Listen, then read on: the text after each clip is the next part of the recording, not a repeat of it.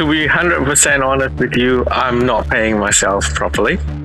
So, and as soon as I pay myself properly, then the business will go bankrupt pretty quick. Costs and pricing are important at any level of hospitality, certainly often spoken about in fine dining, talked about in cafes, but I think those independent restaurants that are the lifeblood of our cities and towns are always grappling with the question of how much to charge their customers, how to cope with those bills that keep rising. Today we are chatting to Michael Samsier. He owns a noodle shop in Melbourne's Clayton in the southeast that I absolutely love.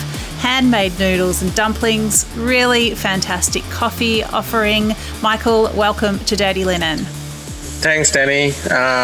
Pleasure to be invited to have a chat with you today. So, Michael, for people who don't know about PBK Noodles and what you're up to there, tell us a bit about the restaurant. So basically, we started in early 2014. We started with the name Pondok Bambu Kuning, and we do our own noodles. So we imported the machine back from Indonesia. So we started doing the noodles and some of the fried dumplings, fried wonton. Up until when close to when the COVID hit, we started to offer some fresh noodles to some restaurants and also to the grocery shops, just to be able to survive pretty much. And we also starting to offer some coffees. We imported coffees from Sumatra, Indonesia. And yeah, the coffee is great. I can vouch for the coffee. It is great. So I suppose, what I want people to understand is that it's a really heartfelt business. Like, you make noodles by hand every day. You make your own dumplings, make the wonton skins. You roast your coffee. So import it, roast it there, and then grind it and make, really special, interesting coffees for people who come by, as well as supplying, as you say, fresh noodles to other businesses. What are you finding in terms of being able to price your food where you need it to be? It's a tricky situation, I guess. At one hand, we need to be able to actually survive with what we price our food on, but on the other hand, we also need to look at the surroundings. Because the tricky bit with us is that we sell noodles. And when we say noodles to our customers, they think like it's the cheap stuff, like Chinese noodles or, that sort of kind of thing. So we had to be careful when we were doing the pricing. At the beginning, when we just started, where I didn't have a lot of experience, so I thought volumes can actually cover for everything, but then it turns out not quite. So so that's when we started to pivot, that we focusing our pricing to actually cover our costs while looking around our competitors, and then start to position ourselves away from the image of cheap and affordable. It's so interesting. And, you've really plunged straight into something that I wanted to talk about, which is, this perception that certain types of food should be cheap. And it's something we've talked about on this podcast before. It's like, why are Asian noodles cheap when perhaps pasta, for example, you can charge more for? Why is a dumpling supposed to be cheap when tortellini can be quite expensive? Just to, pick on Italian food. I mean, Clayton is a really diverse food strip. Like, I love the road where you are. There is so much there's so many different cuisines there, and a lot of the different Asian restaurants. I mean, how do you start to differentiate yourself? And is that tricky as well? Like, is that a sort of, I don't know, is that a hard thing to do philosophically as well as economically? Well, it's very hard to change people's perception. That's the first thing. And I think that's the whole reason why we changed our name. So before the name is Pondok Bambu Kuning, so it's very Indonesianish, and even in the tagline we say Indonesian noodles or whatever. But now we changed the branding into we shortened the name. We still kept the abbreviation of the old name. So that's where the PBK starts to come. So the PBK there, and then in terms of the shifting, we avoid to use any association to any country. So hence why I changed it to an artisan made noodle instead of so a more generic positioning instead of a more specific country specific. So I avoided that. That's so interesting.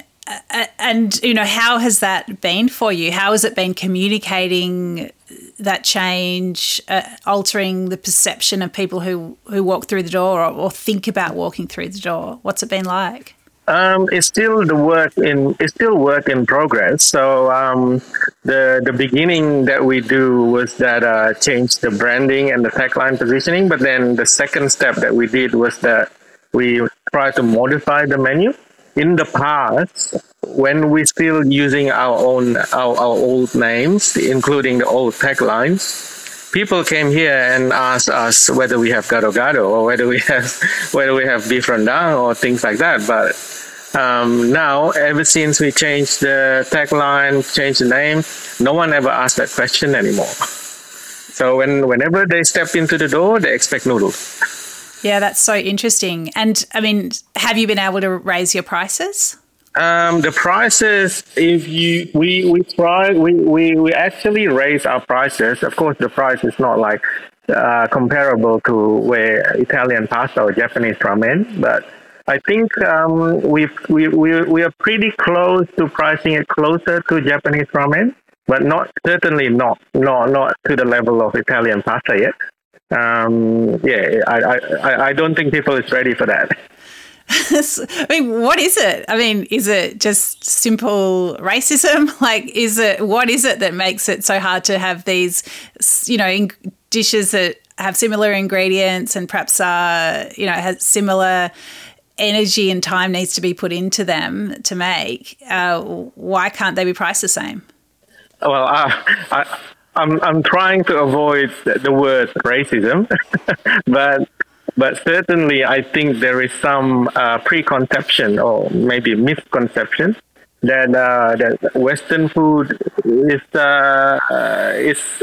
more pricey than Asian food, even though they're the same, like in terms of ingredients. But I don't know why the people's perception, especially the Asian customers, they have the perception that Western food is more prominent, hence more pricey.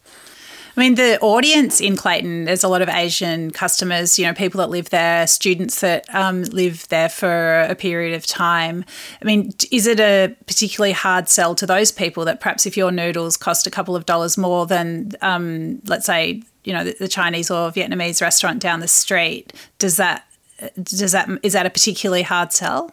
Well, it was at the beginning, but then I tried to play around with the portion as well. So yes, the price is a little bit more expensive, but then I tried to compensate it with giving them more. So whenever they eat, they feel that they're full. They walk out the door. They don't need to go to McDonald's or whatever. So yeah. So that has been good. And what about coffee? I mean, we know that coffee prices are something that cafe owners really agonise over. How have you found pricing your coffee? It's a specialty coffee that you're doing there. I've had coffees with you that I haven't enjoyed anywhere else. So, tell us about that side of it. In terms of coffee, we on one hand, for the regular coffee, we use Market Lane coffee, and yes, the price has increased quite a bit. So hence why we also increase our price. So, but I don't see the customers complaining because even in my surroundings, I can see cafes in my surrounding actually increases their price of coffee as well. So we are lucky in that regard. So there's no row businesses that's holding on the old price. So at least in that way we are safe. And in terms of our specialty coffee, the coffee that we imported, I think it's because of the quality that we offered. I haven't seen any single customers that complain about our pricing. And I mean, do you think you're charging enough? Like, should you test the market and charge a bit more? At the moment, we are actually undercharging for that coffee of us. But then I think the customer still needs to learn more. I think I need to get more customer base for this until it's we've got enough traction. Then I can start increasing a little bit, bit by bit. But even the coffee bag, like the 250 gram coffee, is still too cheap for that quality of coffee. But then we still make money at the moment. But we could have charged more. One of the issues in hospitality in owner-operated businesses, and it's absolutely rife, is that owners don't pay themselves properly. Now, I know that you're in your business all the time. I mean, what do you think that you're paying yourself properly? To be 100% honest with you, I'm not paying myself properly.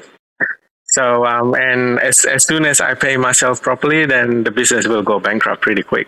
Yeah, it's so hard. Yeah, and unfortunately, that is the real facts that we are facing. And I keep hammering my customers with the cost structures that we have in hospitality. They keep thinking that we're making a lot of money. We don't. I know, but I just think, how is it sustainable? I mean, what is it that you get from your business that's not money that keeps you doing it, Michael? Well, at the moment, it's the passion about it. So I'm passionate about cooking. Like one of the kudos that I've applied to when doing this business is that I'm not gonna serve my customers the stuff that I will not let my family eat or even myself eat. So and then I'm passionate about the food, about things that I produce, like coffees and all that. So I guess it's more about the non-financial thing at the moment, but of course you can't live with that. And hence why I started to change my approach, and hopefully we can get a little bit more traction. I mean, do you feel like you're in a bit of a scramble at the moment because you've got this plan, you can sort of see the horizon where you can slowly raise prices, but at the same time coming up behind you is these ever-increasing costs? I mean, does it just seem really tricky at times? Well, it definitely is, and hence why if you come here, you will see me here every day. That is an effort to for me to reduce the cost to the business.